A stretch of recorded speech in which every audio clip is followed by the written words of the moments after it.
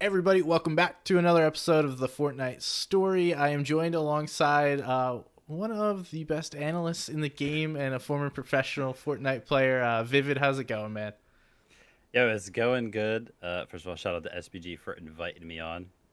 It's been a pleasure to work with you on some broadcasts, and now getting the chance to kind of just talk it out.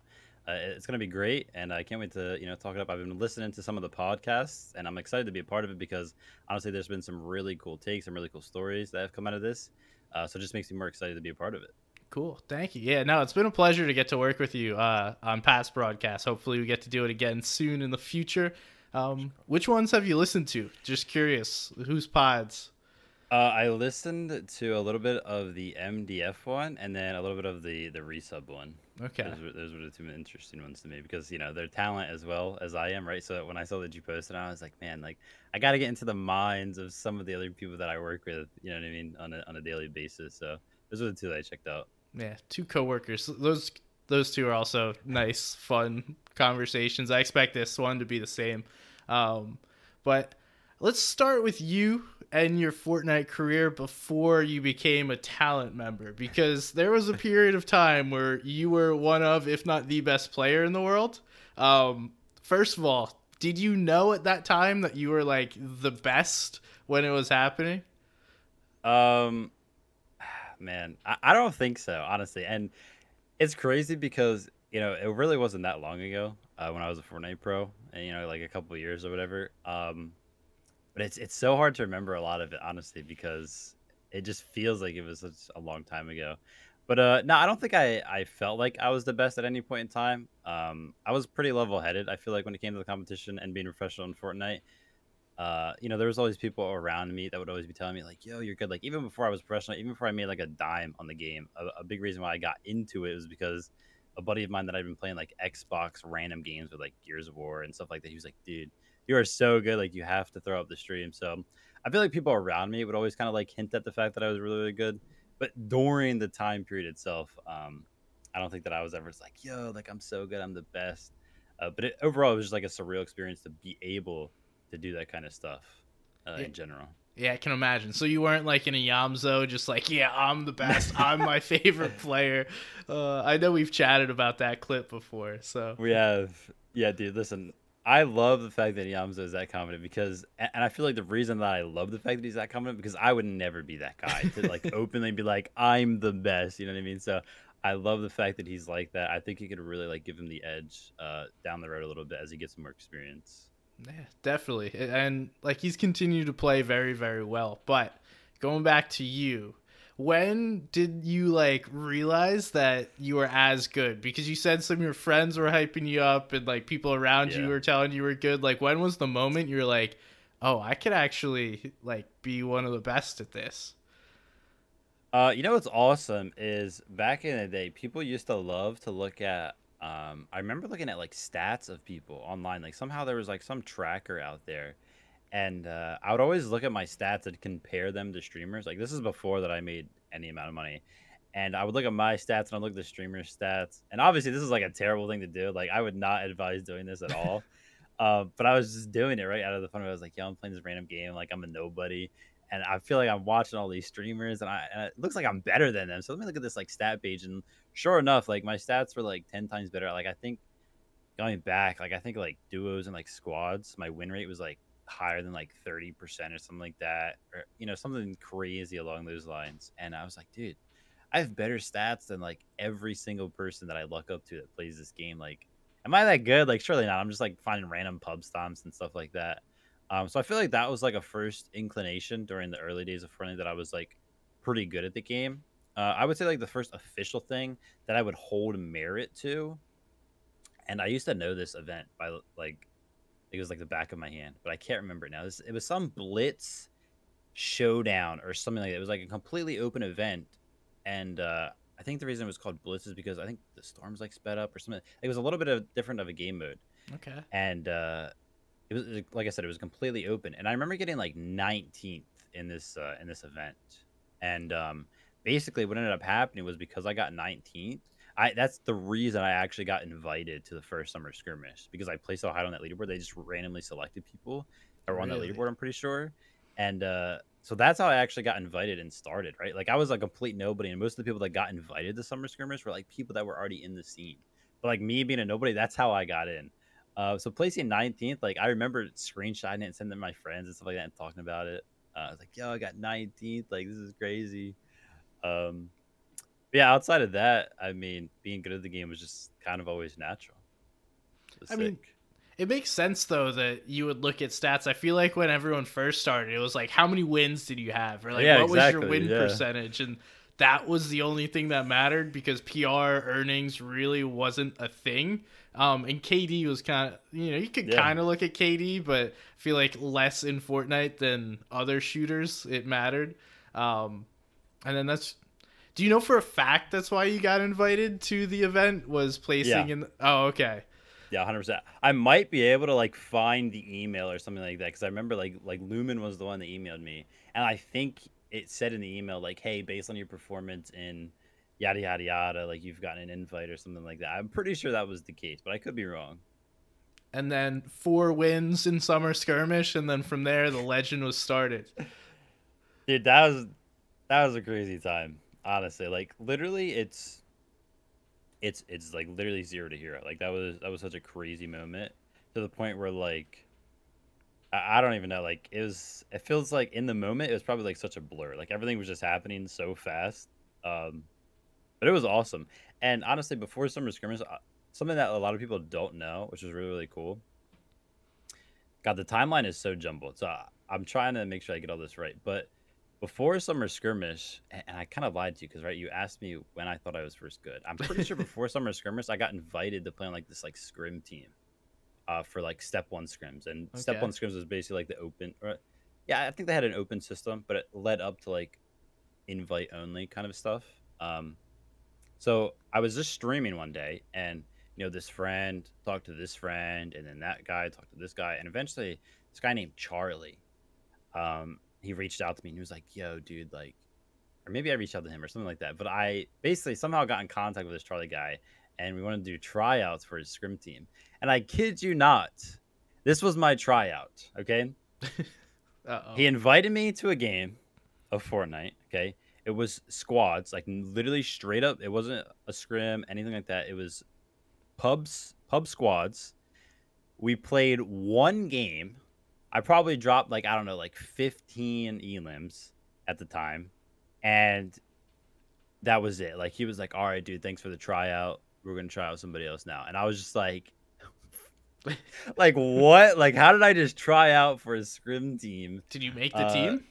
I did make the team. Like literally, I probably could find the message. Like he messaged me like a couple days later. He's like, "Yo, dude, like you made the team," and I was like I played one pub squad with this guy, never heard from him again. I was like, dude, there's no shot I made a team. Like they went ahead and moved on with somebody else. But nah, he messaged me a couple days later, and I made the team, and that's how I met. It was me, Charlie, Parm, and this guy named Kevy One. Kevy One has like a bad rap, everything like that, or something like that going on. I don't know, but he ended up being my duo. And before the summer skirmish days, do you remember? I think that you joined Fortnite scene afterwards. There was this event called Dusk Before Dawn, I think it was called, and it was a Ninja Dr. Lupo event in Chicago. Okay. And this Kevy, when the event was announced, he instantly like bought the tickets before I was like even online. I think I was at like work or something like that. He instantly bought these tickets, and I was just like, dude, like awesome, like let's do it. I flew in to Chicago. He picked me up from the airport. I've never met this guy. I've had talked to him for like a month or two. Picked me up. We drove. I think it was Sears Tower, but I'm not sure. I went to like almost like the top floor. Basically, just a bunch of PC setups and stuff like that. Long story short, we ended up getting second place by like 1 point, and we lost to none other than Nate Hill and Funk Bomb there. Damn. So, that was pretty sick. Yeah. No, I was I was playing Fortnite at the time. I didn't really know competitive Fortnite existed.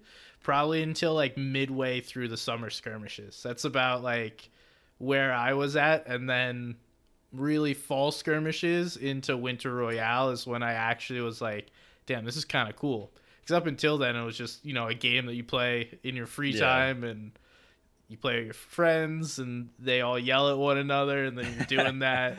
Yeah, it was from there I've been following it since. But it's been a cool time. You've been kind of the day one. I mean, if you're just looking at like, I have the unfortunately the Fortnite wiki up, which rip they lost a lot of their people and it's not going to be updated anymore. But those Yeah, I saw historical that. things will still be there.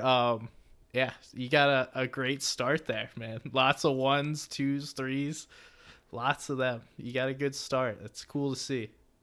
Yeah, the first summer skirmish was it was crazy because literally if you were kind of I feel like if you were invested into the comp scene at the early days of Fortnite, you had a couple of streamers back then. For me, the main one was Chap. Chap was one that I liked watching the most back then, and we went into this summer skirmish thing, and the rules back then, there was like some random format, whatever, but it had this stipulation where if you won two games out of like I think we played five or six, or we meant to play five or six, if you won two games, you automatically won the tournament. Like you should have just Hmm. won week one of summer skirmish, and Chap and Tom won the first game, and this is back, dude. The servers were pretty bad back then, right? Laggy first game. You got to like mentally reset everything like that. And we got into game two. And I remember the exact thing. I'm pretty sure it was right to the west of Loot Lake. And then it pulled to the Loot Lake house that was in the middle. Remember that little island that had literally that one house on it?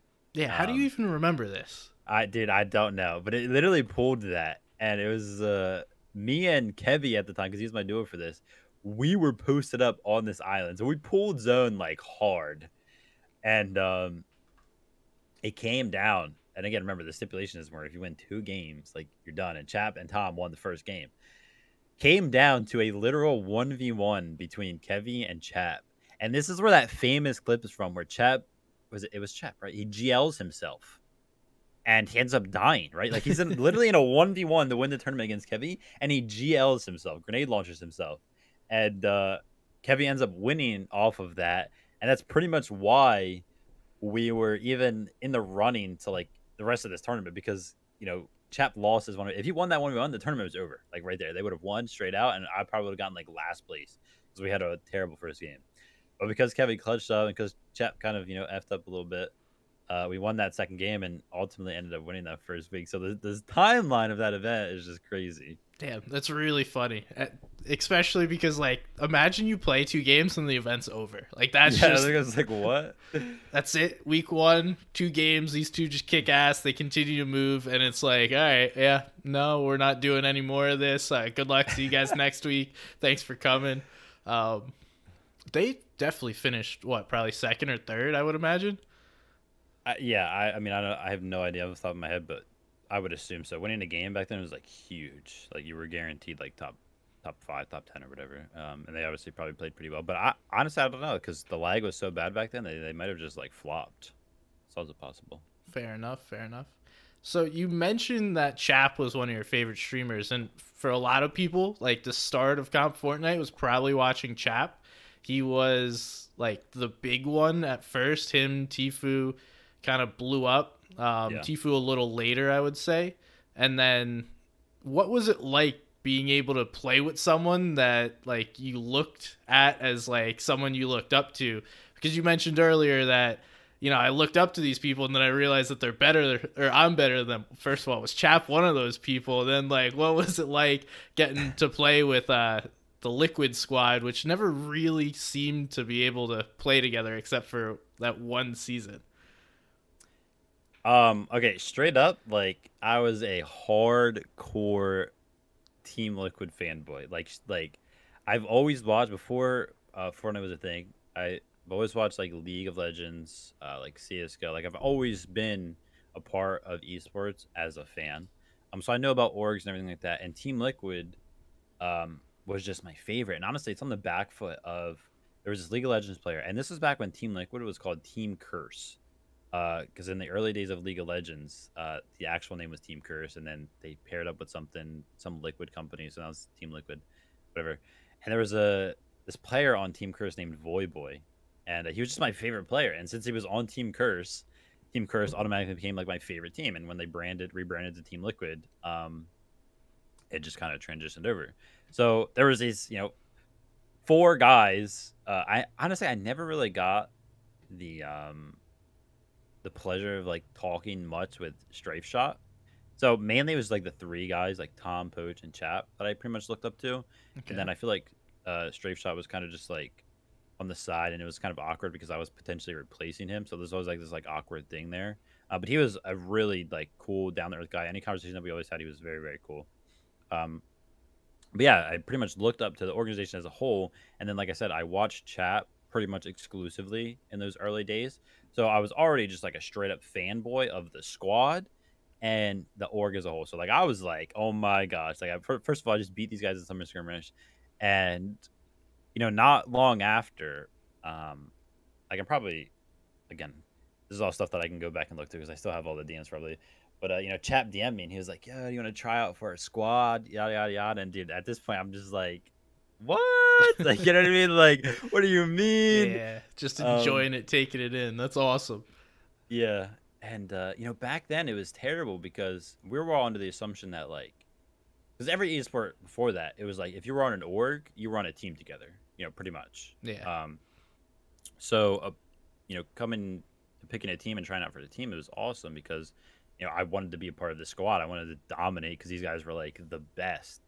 Um, so that was like a really really cool opportunity, and like I wish you could still find the stream because I remember talking to my chat and like freaking out with them while joining the lobby with the rest of the Team Liquid guys and going into the first scrim together. Like I specifically remember just talking to them like, oh my gosh, like I'm here, I'm with them.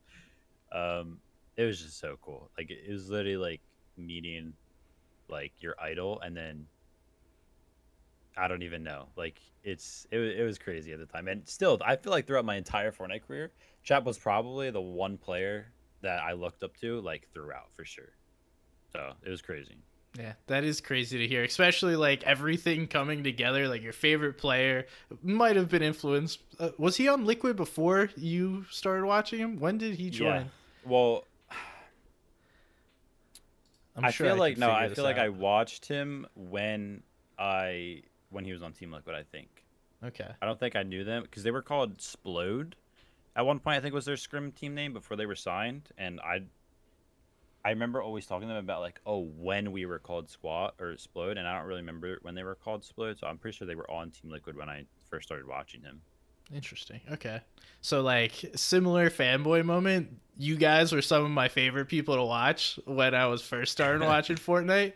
Like I'll still watch Tom play whatever he plays now, Yeah, just because like it seemed like you guys are really freaking good at the game, but had a lot of fun, and were one of the few that didn't try and play the game the way it was intended. If you know what that, like what I'm trying to say by that, because especially 72 hours was always trying to like break the game in some sort of way.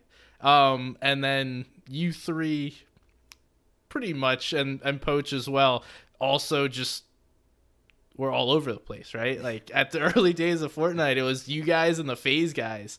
Those were like the two big like Fortnite teams essentially, and everyone thought it was going to squads like you mentioned. yeah. And then it was like, nah, we're doing solo and duo World Cup. Good luck, everybody, and figure it out. Which is really interesting. But you qualified for World Cup, almost double qualified. Um, you told me Oh an man. awesome story about you qualifying for World Cup. You want to share that one? Okay, so um, you said so much there that I want to talk about. First, at Fire one away. point during this, let's wrap back around to Tom being a teammate. Actually, I'll probably get into a little bit here with World Cup because Tom was my teammate for World Cup. But gosh, man, solo World Cup. Listen, I'm gonna be straight up. I've only said this like a couple times, but leading into like World Cup was probably like the downfall in terms of like playtime for me on Fortnite for sure. I probably played maybe like five solo scrims leading up to it. Me and Tom were going pretty hard in any of the like the pop up tournaments. There's like Explorer pop up cups and everything like that. There's a bunch of YouTube videos out there of where I think we got like third, first place in a couple of those. So we were a pretty good duo leading up to the World Cup. But solos, I just did not care for it anymore. That was like the downfall of literally like my playtime when it came to Fortnite.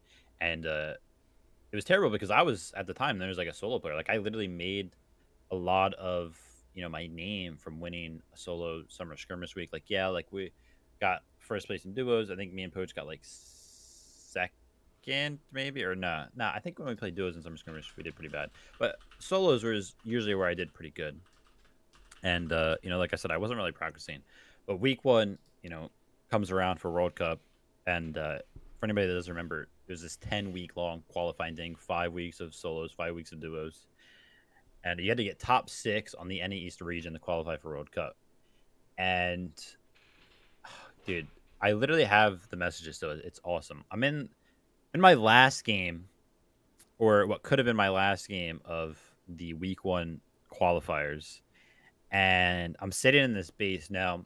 This is at the time where people started to kind of figure out the meta around, when to queue up or when to leave your games, right? How to maximize the amount of time you have in these tournaments, right? Because if you have 10 games to play and you have 3 hours, every Fortnite game takes like 24 minutes around there. You have more games than you do time technically. So I'm sitting in this box and there's people are just running it down, right? Because there's like 10 minutes left in the queue. And if I play this game out, I will not get into another game, right? So it's like, okay, do I do the same thing that everybody else is doing? Do I W key, get some points, go to next, and throw it all at this game? So I'm sitting in a box and Lonely Lodge. It was right outside Lonely Lodge. I'm sitting in a brick. I don't know how I remember all this. Brick base. Peeking out of my cone. This is probably before cones were like even fixed to the point where like you couldn't see through them anymore. Maybe they were fixed. Who knows? And I start messaging the Team Liquid group chat. Right, it's me, Tom, Poach, Chap, and then Corey, our manager. And I'm messaging it. I'm like, dude, guys, like I'm at 50 points right now. Like top 10's like 60. Like what do I do? Do I stay in this game? I got 10 minutes left. I can run it down. I can queue into another game. I literally messaged them while sitting in a box during like a freaking World Cup qualifier, $30 million tournament. I'm just messaging them on Discord casually. And the general, we were all going back and forth. The general consensus, and I'm pretty sure Chad was one who's like, dude, just like stay in the game. So I stay in the game, and ultimately, I end up clutching up, get a couple of elims on low ground. I actually watched this specific clip. It might be on my YouTube channel or something like that, but they show it on like the main stream at the time of my run through. And for anybody that doesn't remember the delay, right? Like they probably like maybe a 5-minute delay because they were using replay mode at the time to do all that broadcast stuff. I'm pretty sure. So it was like a big delay, but they ended up showing it on the Fortnite broadcast. But yeah, I ended up qualifying, and I remember, I was like, oh my gosh, like typing in the chat, like I just got 10 points or whatever like that. I have 61. Is that enough? Is that enough? Is that enough? And ultimately ended up being enough, and got messaged by like somebody that was part of the Fortnite broadcast. They're like, yeah, you want to come on, do an interview? So I did an interview. I almost slipped up on the Fortnite broadcast at that time. By the way, you can watch the clip. Like I almost said a cuss word. Ended up catching myself. I was like, but yeah, I ended up qualifying there. And it was awesome because it was week 1. I was not putting in a lot of time at all in the solos. I have no idea how I qualified. But that was awesome. And then like the rest of the solo weeks, like I kind of just trolled the qualifiers. Back then, I had a big mindset of I did not want to play, because you could still play the qualifiers and you could still make it to the finals. Unlike how FNCS works now, like if you qualify for the finals, like you can't play anymore. Basically. Yeah, you can play everything. You could play every single one, which is why like Dubs, I think he was like a multiple time qualifier to World Cup finals. It's because you could play each of the weeks, and he just got top 6 like multiple times. I had the mindset where I was like, dude, like. And honestly, looking back, I think I was kind of dumb for this because Dubs had it right. Like he kept trying, and he was just making money. Because if you got top 6, you were still making money in those qualifiers.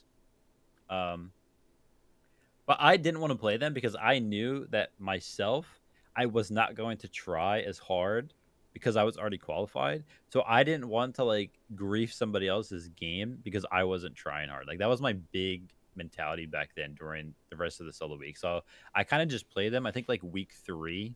I like trolled them and I made like a YouTube video out of it. I think I made it through to like semifinals and was just like quadding around the map and everything like that. Like just BSing stuff, just having fun. You're way too nice. You could have just taken like so much money if you just kept playing. Yeah, but that's the thing, dude. I told myself this as well. but I also just straight up didn't want to play solos. Like I said, this was like Respect. playtime was like just going down, and solos were like awful. So I streamed like a couple weeks of me going through the qualifiers and stuff like that just to get content out of it. And I love what Bizzle did too. Like Bizzle was doing the challenges back then where trying to like qualify for World Cup with no guns. Like those were some crazy stuff back He then. made a final too. He almost did it. Yeah. That would have been really impressive. Yeah, shout out to Bizzle because that guy's crazy. He's crazy. He's still playing, which is awesome. Yeah, before this, I was watching some of your one of your YouTube videos, and it was just like seeing all the names. It was like Vinny and Bizzle popping up, like a poach in there, and it's like, damn, these were the good old days. Yeah. But I mean, there's still hopefully some good old days ahead. It just very nostalgic going back and even just talking about it now. I'm not gonna let you get away with it though, because you said you want to come back to playing with Tom. So what do you want to say there? Okay, so in my Fortnite career, I feel like the highlight was probably playing as much so as the squad as we could have as the Team Liquid boys.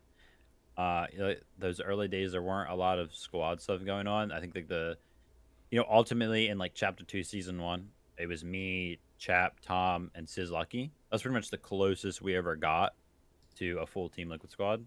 But definitely some of like my favorite times, if they're not like the favorite, probably like second favorite outside of like I said, playing squads with the Team Liquid squad, was definitely duos with Tom. Like the back and forth mentality roller coaster that us as a duo had was just phenomenal. Like one day it would be like we would want to like become W Kiers, and then the next day Tom would be like, dude, I want to become the best IGL in the game. Like let's play every single late game and everything like that. Like it was always just like we didn't really know our roles, we didn't really know what to do, but we had I mean I'm speaking on behalf of Tom here, but I'm pretty sure he had fun. I feel like we had some of the best times just scrimming and playing these like random open like Explorer Pablo Cups, just like random things at the time, and it was so much fun. But playing with Tom, and I love the fact that you mentioned it, he was always trying to break the game, and you would think that like World Cup times, right? Like the game's kind of figured out at the point, right? Like you've pretty much seen it all. But it was just always like thinking like, oh man, like what can we do? Like he was just a constant thought throughout his head of how we could do something unique or different or improve on something. And it's weird to be proud of this because you look back and it's like, dude, that's like so obvious. But and the fact that we talked about Chapter 2 Season 1 is funny because the nades were a big thing that season, the grenades. Yeah, the perfect nading people. Yeah, the perfect nading people. And everybody remembers it as like the perfect nading people. But me and Tom had a strat that we used in World Cup qualifiers to where we would use perfect grenade launchers. And nobody, I feel like, have you ever heard anybody talk about using perfect grenade launchers? Not really, but we've also rarely seen grenade launchers in comps since then. So, okay, so yeah, you got a point. You guys ruined it for everybody. No, I think that we were just like, I feel like people knew that it was a thing, but like nobody utilized it. But Tom was like, dude, if we find a grenade launcher, like pick it up. And literally the strategy is that I would sneak around. Like if we found a build, a base of like maybe like a 2x1, right? Like just 1x1s right next to each other of a duo. It was our literal plan to, we went to a creative. We had the perfect GLs. We knew the markings, everything like that. And the strat was I would try to find a way to sneak around behind this base or get an angle or something like that. And then Tom would like from some different angle would shoot these perfect GLs, and we would pretty much just like W key these guys. And it worked so freaking well. And I love that because, Tom came up with this idea and we put it into fruition in like literally like one of the biggest tournaments ever. And it was just really, really cool.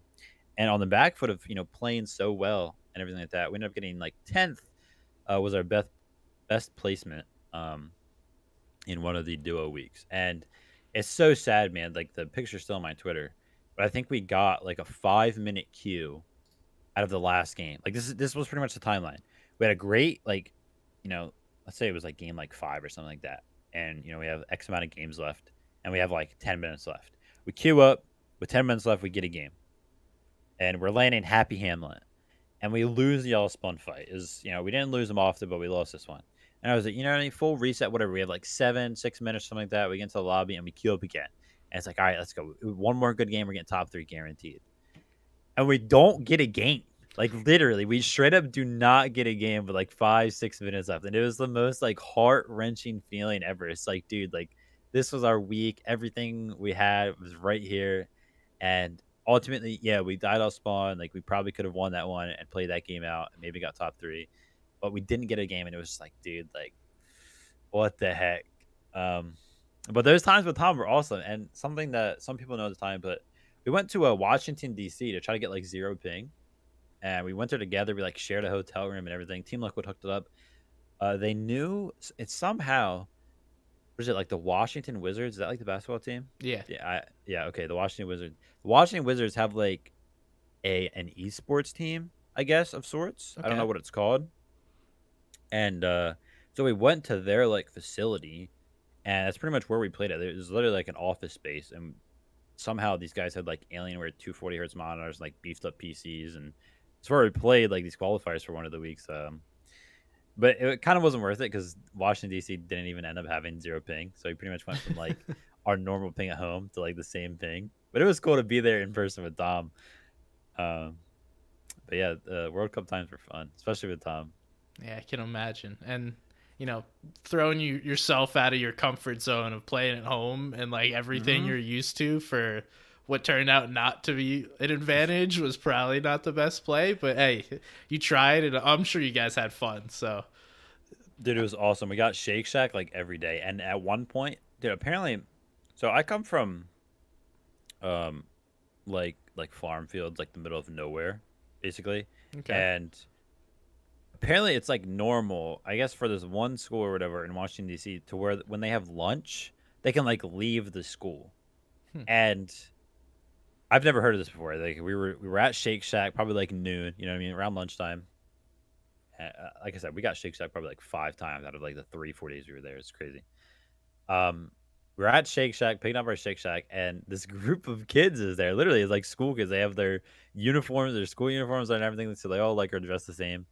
And they recognize us, dude. And it's just like, what is going on? Like, just these random kids in Washington, D.C. recognizing us. So that was pretty cool.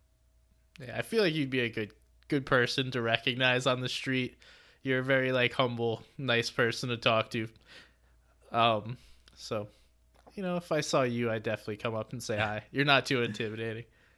The picture of us meeting this kid is out there somewhere. I don't know if it's on my phone, or I think maybe Tom posted it or something like that on Twitter. But yeah, we ended up taking pictures with him and stuff. So it was really cool. Nice. Good for you guys. And so there's some more Fortnite, but we've kind of chatted a lot about this, and there's a few other things. So let's get to like the back half of your career. And like you started puttering out, right? It went from being the best in the world, then being one of the top players in the world, to then not necessarily living up to the player you were. What do you attribute that to? Do you think it was a lack of effort? Do you think the interest wasn't there?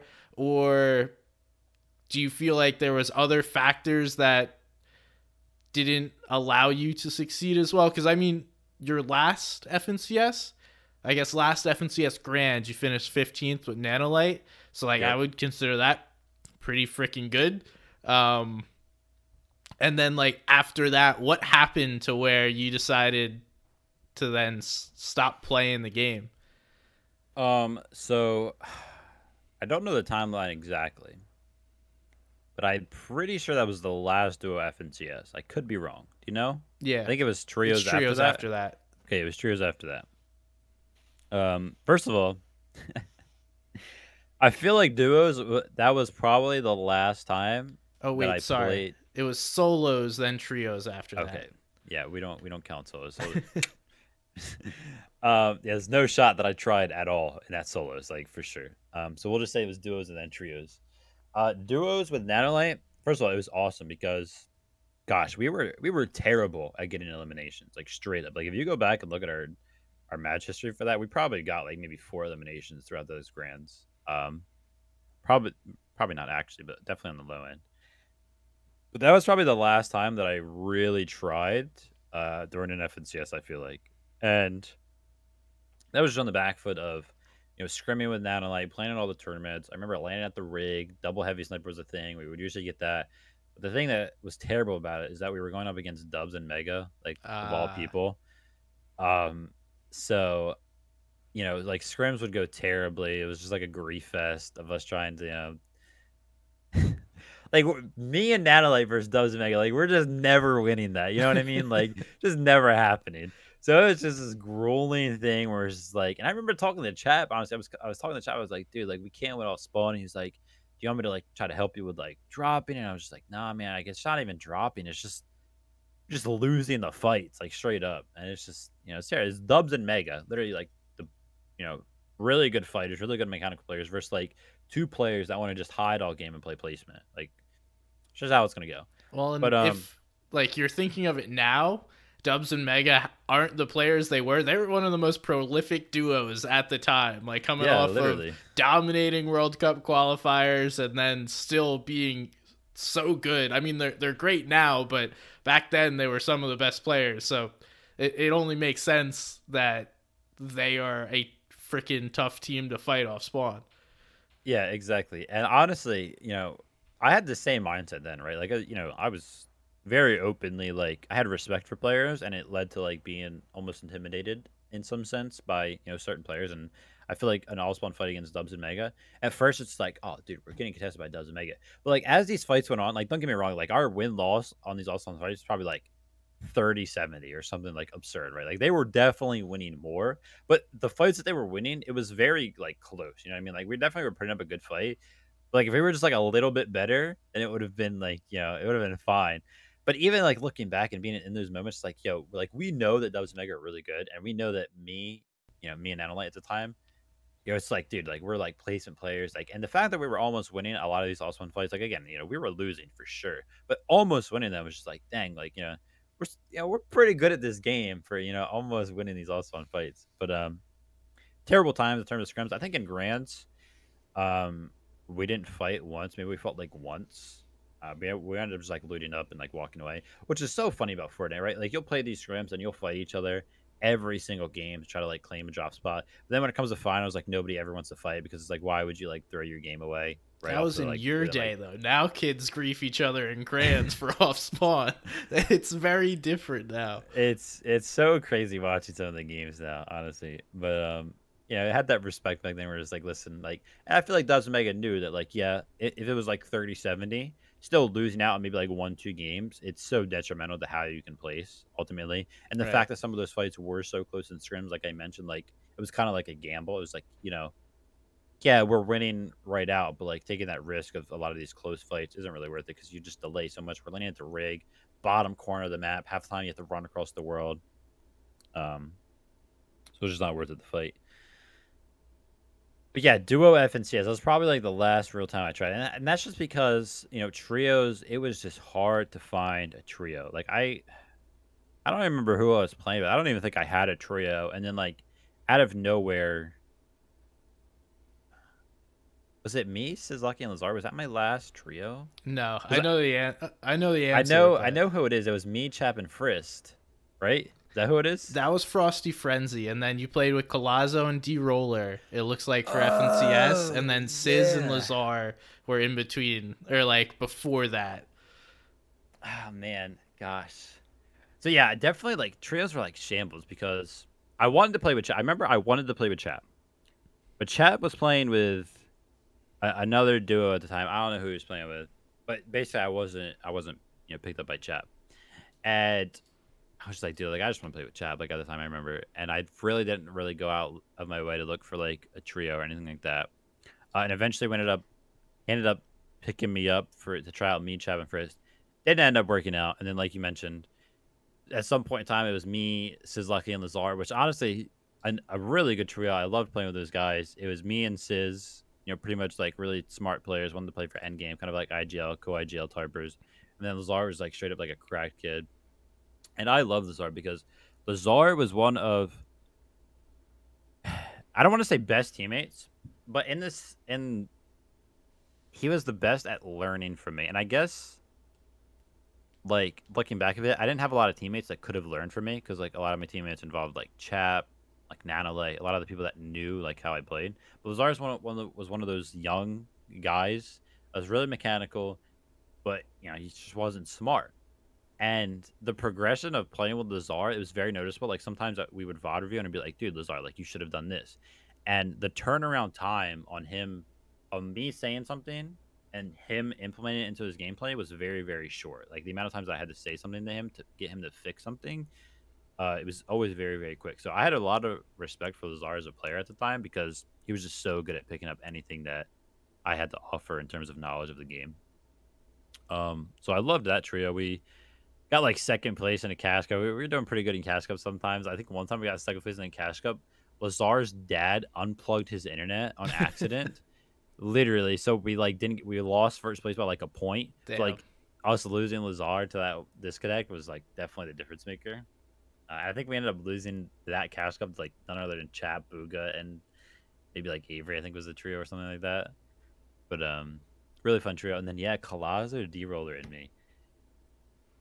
That trio was awesome and weird at the same time. Like I feel like we never really found our identity, and it's really hard to play with controller players sometimes because basing some strategies around Storm Surge, specifically around the fact that like, oh, my teammates can't aim at a long distance, was crazy. Whoa! Don't be hating on controllers like that. It is literally meta now for some controller players to get on their keyboard and mouse during Storm Surge and use their keyboard and mouse. So I'm not hating, just embracing the facts. You can't do that. You lose aim assist. But the AUG and the dot sight has changed everything. So like controller players are a little more relevant for that medium to long range aim. But no, I definitely agree with what you said. I'm just screwing around. It was meta at one point for sure. Oh, it definitely was. Yeah, I forgot that they fixed that. But that trio was fun. D-Roller is one of the best, dude.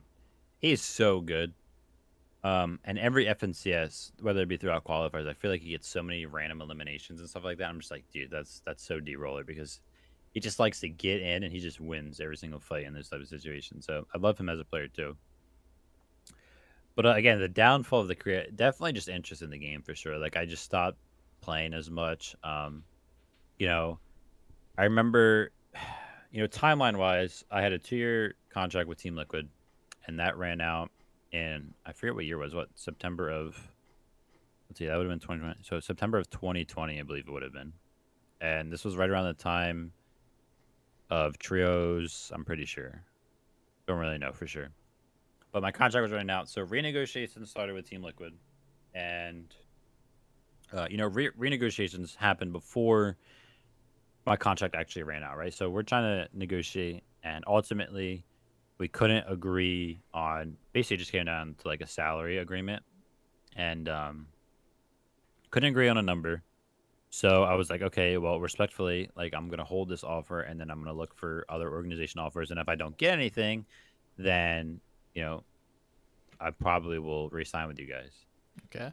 So they were very, very respectful in that regard. They were like, okay, fine, cool. So I went in the free agency, and Cloud9 hit me up at the time, and all this is going on, and September 26th, I remember the exact date. I don't remember what day I signed with Cloud9, but September 26th, I met this girl. Yada yada yada. Rest is history. We're not together anymore, but it was a great year and a half. And so meeting her was kind of just like, one, I have this potentially going on in my life now. Not really crazy on offers that are going on around in the org scene. Fortnite's kind of just like, it's not really been fun, yada, yada, yada. But Cloud9 at some point during this time period comes in and it's just like boom. And you can take that as you want it, but it was crazy time. And so I pretty much. What does that even mean? All you said is they come in here and boom, dude. Gosh, I guess I can say like whatever. I don't really care. Basically, the amount of money the amount of money I was offered from Cloud9 was triple my offer from Team Liquid at the time. Jesus. Okay. So, literally, I pretty much instantly like signed this thing. Like, not even kidding. Like, it was almost like boom. Like, okay, I'm on cloud nine. Let's play some freaking Fortnite. And dude, I don't even think I got to play an FNCS under the Cloud9 brand. Like I was with them for 3 months. Like I got 3 months of pay from them. And January like 1st, dude. Wait, God. so they signed you what, like in October or November? I remember being 3 months. So I think it would have been October, right? Because I got October pay, October, November, December. So I think so. Okay. That would make sense. Dude, I don't even know. Like we had all these good ideas. I had a nice talk with Jack. You know, we're all on the same page. Chap got signed as well for, again, absurd number. Like they were just like, dude, money was just flying at this point. And so we both took it, right? Like we were both making crazy money. And you know, come like literally, again, I don't even think we got to play an FNCS under the Cloud9 name. We did a couple videos. The Cloud9 Fortnite channel did not do as well. Like if you go look at it now, it probably has like 3K viewers on each video. We did a couple alongside, like I think it was like Frist. There was 2 other young guns. What was it? Avery. That's Avery, Frist, and I think there was one with Nosh, maybe? that sounds about right. Yeah. I think the young guns, those 3 are still on Cloud9, if I remember correctly. But you know, so we did videos as the 5 of us, yada yada yada. And honestly, the videos were really, really fun. They didn't do as well on the Fortnite channel. You know, it was really weird because Cloud9 created a whole different Fortnite channel on YouTube. Cloud9 Fortnite is a brand new channel, and they pretty much were trying to use us to build up the brand. And dude, it's just, you know, a brand new YouTube channel is just hard. Yeah, So the it takes videos time. definitely, yeah, we made like, I don't know, maybe like definitely less than 10 videos, maybe like 5 or something like that. And so January 1st comes around, and throughout this whole process of being on Cloud9, we have a manager, and I don't remember his name, but let's just say that it's, I don't know, John. Okay, we have John as our manager. And January 1st comes around, and literally we get this, maybe it was like a couple days before, pretty much just like thrown in our face that we have a whole new manager. And our first message from this manager, for me and Chad specifically, is like, hey, like, let's have a meeting. You know what I mean? And dude, like, I just knew, man. I knew that something weird was going on. I was like, what? Like, what is going on? And so Chap has a meeting later on the day. So me and Chap are messaging each other and like, yo, did you get like a meeting? Like you have like a meeting with this guy? It's like, yeah, like, and we're like, who is this guy? Yada yada yada. Get into the meeting with this guy. And like, dude, the meeting lasts probably like literally 3 minutes. And the guy's just like, yeah, unfortunately, like we're cutting you from Cloud9. And that was it. Like that was the whole conversation basically. And I can't remember if I think I was probably like, okay, well, like, can I ask why? And this whole new guy, never had a conversation with him before. He's apparently my manager now. Well, not anymore because he just told me I'm cut. But he's my manager for, you know, the 30 day, seconds. these 3 minutes. He's my manager, apparently, and he's like, yeah, visibility is the reason that we're cutting you. And like to this day, I have no idea what that means, but whatever. I remember And that was a whole meme. I think Chap Yeah. changed his name to like Visibility Chap afterwards.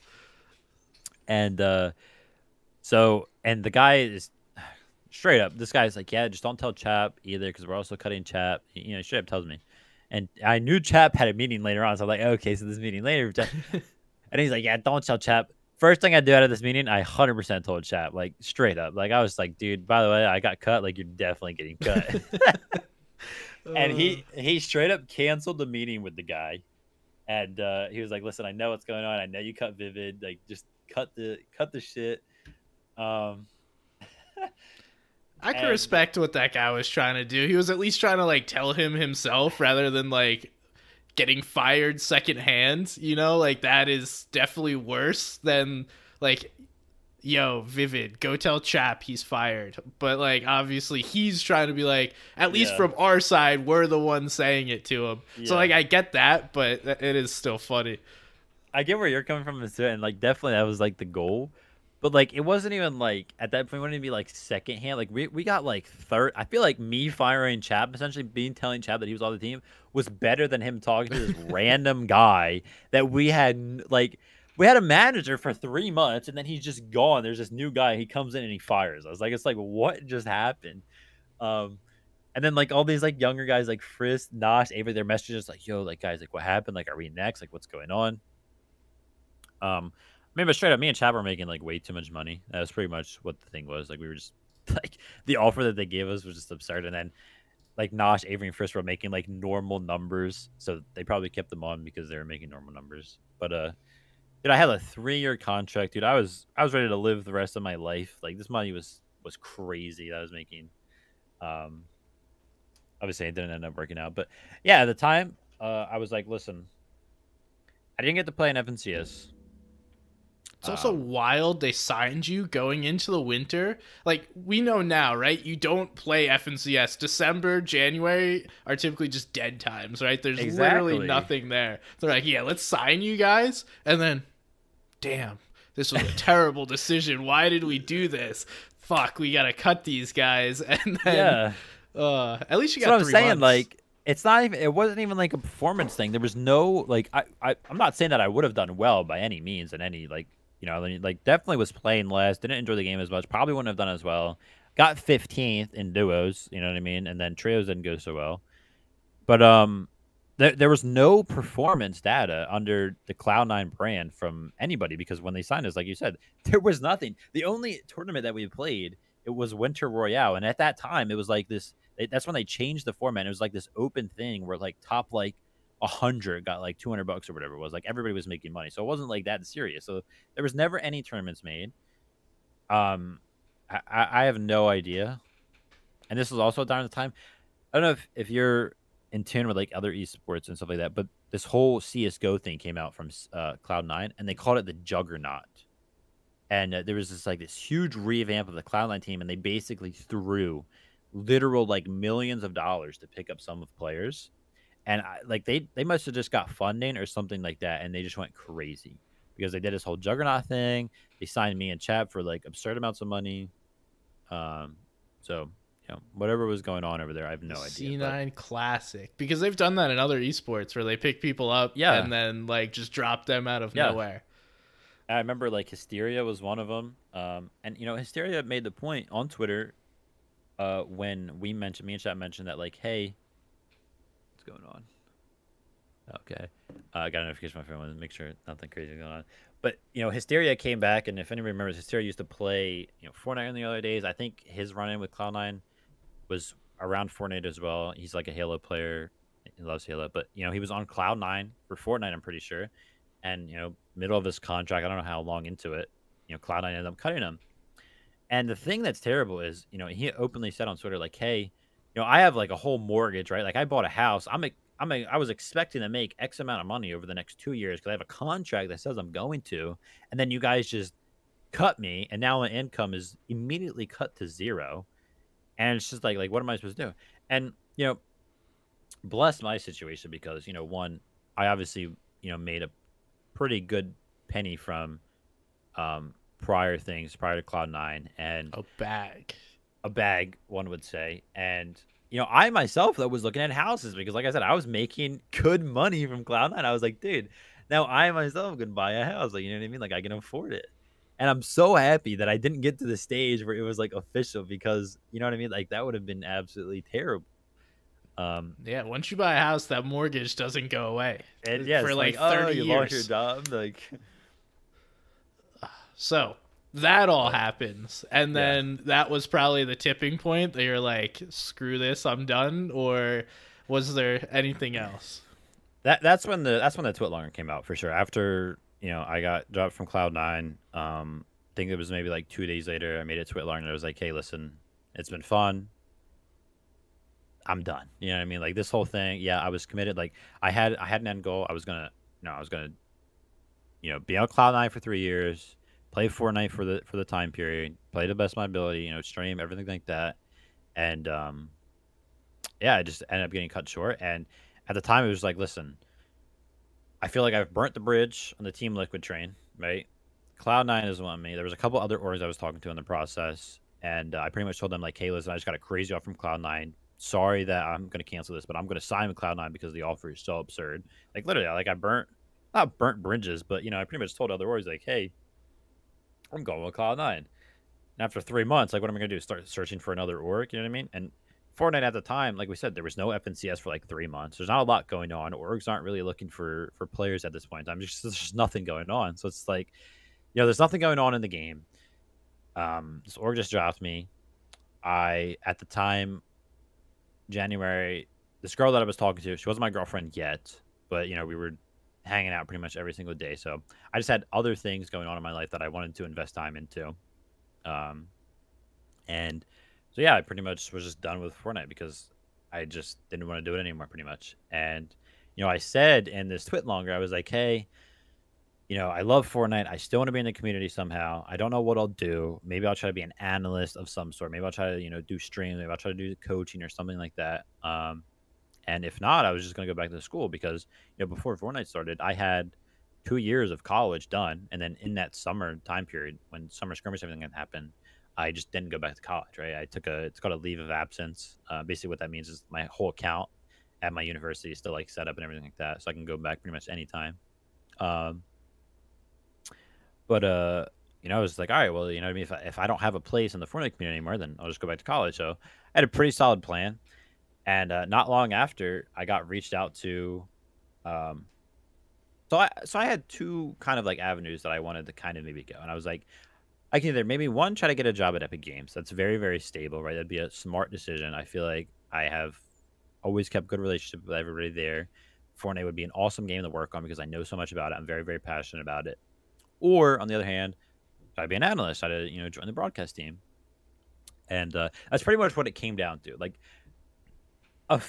unofficially,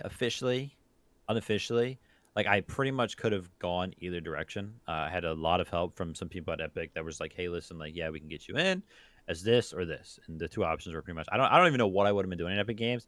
I talked to somebody who was like, and I asked him, I was like, straight up, like, what do you think I should do? Do you think I should try to get a job at Epic Games, try to work there, or do you think I should be on the broadcast? And the guy at the time was pretty much like, listen, you're fresh off of being a pro player, your mind's fresh, you know the game, the best you're going to know it over the next couple of years because. The next several years, you're not going to be investing as much time. So we really want to get you on the broadcast and utilize that knowledge. So I agreed with them, and that's pretty much how I joined the broadcast. They saw that I had said something about being an analyst in my tweet longer, and they pretty much just reached out instantly and was like, "Hey, listen, let's do it." And ever since, been on the broadcast. Hell yeah, that I'm happy that you were because up until because I don't think Tokata was on the broadcast yet. I think he was slightly after.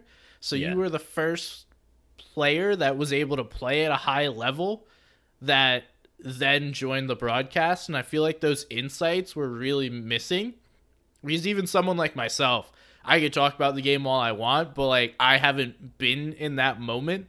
So I don't necessarily understand everything the way you would, right? There's a whole different understanding and concept of playing in the game versus seeing what's going on in the game and being able to say that. So I thought that was one of the coolest things. I was like, yes, Vivid's finally on the broadcast. And like, to me at first, I didn't really care who it was. I just wanted a player on the broadcast. Yeah. So someone that was like somewhat aspiring to do that at the time, it was really cool to see you then take it and run with it. And like you started to say stuff, I'm like, damn, I've never thought of that before. And it was awesome to listen to. But then you've continued to do that up through this point, and hopefully we'll be seeing you at the Invitational here soon because I would love to see you there. But even in studio, right, you seem to really take on this whole challenge, I guess it would be, because it's a very big ask to ask someone to go from playing video games in front of a computer, not really having to put on like a professional look, right? And then doing that online and then doing that in a studio. And it's such a big ask from someone that was there with you. I know. But you absolutely killed it, bro. Like, you first started out as like this shy kid on the broadcast doing it at home. And then by the time you got to studio, you look like a seasoned professional. So, like, props to you for being able to do that because it's not freaking easy. But how? Like, I'm kind of curious. Like, how the hell did you do that? Yeah, I mean, first of all, shout out to like the broadcast team, straight up, because, like you said, it was pretty much a gamble on their end, and I mean, like there was no like tryouts, there was no like, okay, let's see how Vivid does in front of a camera. It was pretty much just like I remember showing up to my first like rehearsal for the first FNCS I did, and being so confused because it was just like, okay, we're gonna get into a run through now, and it's just like how have I just gone from being like, oh, I want to be an analyst, to just like being here within like 2 months time. You know what I mean? Like it's just like, what happened? Like there was no like, hey, yada yada yada. It was just like, we're gonna throw you into the deep end and see how you do. And like you mentioned, there's been a ton of improvement. So again, shout out to the team for like working with me through that improvement. And it's just basically like straight up like, I know one person that helped me a lot was Adam Savage, you know, being on the desk with me and everything like that through this first couple of FNCSs that I did. Being comfortable with the people that you're working with is definitely like a huge plus as well. Like, I feel like everybody that I've worked with so far, um, I've been very, very comfortable with. I think the most comfortable I've ever was when we had me, you, and Adam. So like Let's that was like go. really, really sick. Everybody else has been great. That's not a shot at anybody Yeah, else, we're but just the best. It's okay. we hung out like, you know, a couple times. We had, you know, lunch and everything like that, so it was very, very comfortable. Um, but yeah, you know what I mean, a lot of help from pretty much, you know, people behind the scenes, people that were on the desk with me, coworkers, everything like that. It's like, you know, bring your energy up a little bit or talk about this way. You know, I want to hear this, and you know that's the tough thing about the broadcast. Like, what do people want to hear? And when I can literally talk about Fortnite for probably like 24 hours straight about like the same exact clip. You know what I mean? Like there's so much that you could break down. Being very, very selective and kind of like railing it back or pushing it a little bit more was something that was hard to do at first because you know you don't realize it, but when you're on stage or you're on the broadcast, and you can relate to this, but you know a lot of people at home don't realize is that you know 15 minutes on camera, it feels like 2 minutes. It feels Oh like you yeah. have no time at all. So you have to be very, very selective with what you talk about. And in the early days of the broadcast, it felt like I had like chains on me. You know what I mean? Like it's like I can only talk for a minute, Yeah, but you're I just can trying talk for to like throw three it out. hours right now. You know what I mean? So that was probably the toughest thing, was real like trying to find what to say and what's like entertaining to watch. And what helps with that a lot is watching other esports and listening. And you know, I'm not necessarily in a place to judge other people's work for sure, but as a viewer, as a fan of esports that I've been like my entire life, I'll listen to these things and I'll listen to hear what I think sounds good and what feels natural, like whatever they're saying, and try to kind of like implement that into my own work. Because you know, let's say that they really took like this deep dive into a play on like Valorant, right? So yeah, I just like to watch other esports, right? See like the analysts on there, like Valorant specifically, if they do like a deep dive into a play, or not specifically Valorant, it could be any game, but if they do like a deep dive analytically into a play, like where's the breaking point there? Like how long can they talk before I'm just like, okay, like why are you still talking about this? You know what I mean, type of thing. Hmm. And also like how deep into the play did they go, right? Because you have a ton of people that are watching, especially in Fortnite, that are just casuals, right, and don't understand everything. So how deep can you go when it and have it still sound fluent, but also still be basic enough for everybody to understand? So that's pretty much like the premise of trying to nail a broadcast and what you could say. Because again, don't have a lot of time to talk. So what you say exponentially matters like 10 times more because you're not getting a lot of time to talk. So you have to make sure that what you talk about, and then you also have to make sure that your excitement levels are at a point to where it's not boring for somebody to watch. And the excitement levels thing has probably been the hardest thing for me because I'm just really like mellow. I like to be really, really chill. Like back in the Fortnite days, I have like a Viv bot emote on my channel because people used to literally call me a robot because I would be so emotionless whenever like something would happen in the game. So I've just always been that way. But yeah, it's pretty much just going back, watching myself on camera, realizing like, okay, I look stupid or I sound stupid right now. You know, how can I kind of improve on that? And then, you know, shout out to the broadcast team again because you know, we're doing these remote broadcasts and it's comfortable, right? Being in my room, this is where I've played video games. I'm still sitting at the same desk, just a little bit on camera, talking about Fortnite, whatever. Then we get thrown into like a studio. And it's like, yo, like Vivid's never been on the studio before, right? And they never mentioned that, right? They were like, yo, like by the way, like we know that you've never been on a studio before. But some people, some of my coworkers would help over there. They would be like, hey, like, do you need any help? Yada yada yada. But yeah, just getting thrown into the studio, the stage, like I had no idea what to expect. Um, Luckily, I pretty much just instantly felt very very comfortable. There were a couple things that I had to learn, like cameras, like usually like three cameras. You got to kind of pretty much always know which one's on, so that way you're not looking off in the outer space when the camera's on you and stuff like that. I was never able to get that. That was the one thing that I was just not able to get. I'm like, I'm used to talking to this one, right? And now you guys are moving around. I got to figure it out. But like, I can relate to all of that, especially the shortened time period, because you say 15 minutes, but so much of that is scripted where we have to talk about leaderboard, format, scoring, like previous placements or something like that. So it's really 2 to 5 minutes, maybe, considering there's like two analysts and then also a host, of like actually getting to say something of like not relevance, but something you wanted to bring up at like a beginning of a broadcast. So that is really tough, and I feel like no one that hasn't been on that side understands. That's like you get no time to actually go into things. But in between games, I liked, because we actually had first, I think it was 5 minutes, and then they pushed it to 8, so we had some time to talk about things, which was nice. Yeah, the new Storm Surge kind of helped out with that too, because the games usually sometimes they don't go to the 9th zone, right? So that extra time that you lose at the end of a game, it's just pretty much just added on to the broadcast naturally, because you have to cut the game right after like a victory royale, and you come to the analyst, so you have a couple more minutes. So that was kind of like an adjustment as well, right? Like had a couple more minutes in between those games because of the Storm Surge. But yeah, like when you're watching a broadcast, you can kind of feel like somebody's talking forever. But then when you're like on stage, it feels like you've only talked for like 30 seconds. It's like, oh man, did I say more? Like, did I say the right thing and stuff like that? But a lot of it just comes down to like trusting yourself. And what helps a lot is, I know that you do a lot of, external work when it comes to like Fortnite and knowing the game.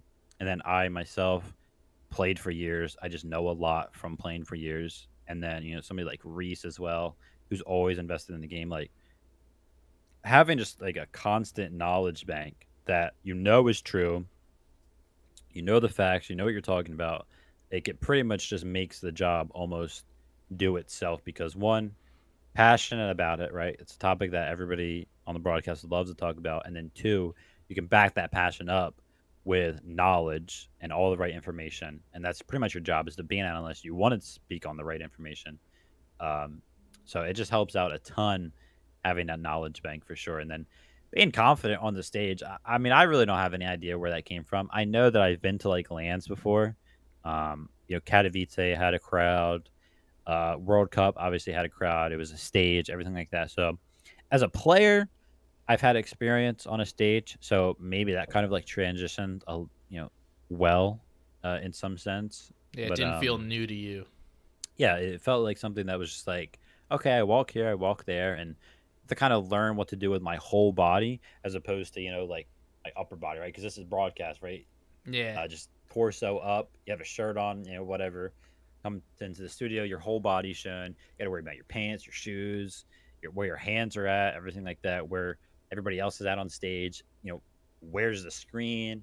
Just being like self-aware, and I feel like I've always had like awareness of my surroundings. So the transition on the stage was pretty easy. I didn't really have to do any work for that. Honestly, just kind of came naturally.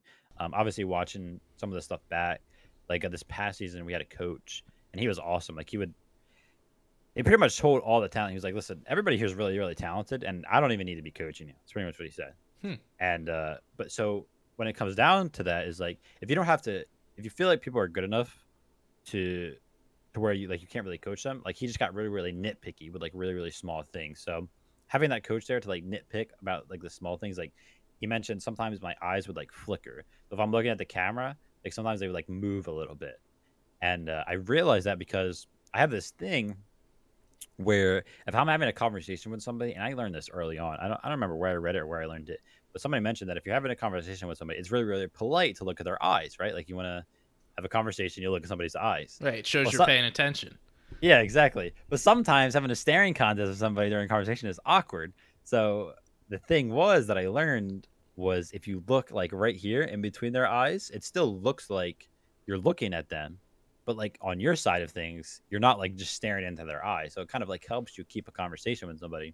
And I feel like I was starting to kind of do that with the camera where I would maybe like flicker between the actual lens and maybe like a little bit above the camera. So in my mind, I wasn't staring into the souls of people, but I was still looking in the general direction. You know what I mean? So it still looked professional and good. And I feel like I was kind of flickering between that. But he made it a point to let me know that like my eyes were flickering a little bit. But now I just pretty much just straight up look at the lens, and I just got comfortable looking at the lens. So little things like that can always improve on. Hell yeah. But you know, the invitational wise, you know, if I do get to work on that, I mean, we'll see what happens. But the difference there is going to be, yeah, we're going to be on a stage, but there's also going to be a live crowd. So now, like, we're just ramping up my experience and stuff like that. Like every single season, I feel like I've either had to work with somebody new or I've had a completely different landscape when it comes to the broadcast. So constantly improving and rising to the challenge has been really, really fun, and it's kept the job itself rewarding and like interesting. That's cool. I'm glad you've enjoyed it because it easily could have gone the opposite way.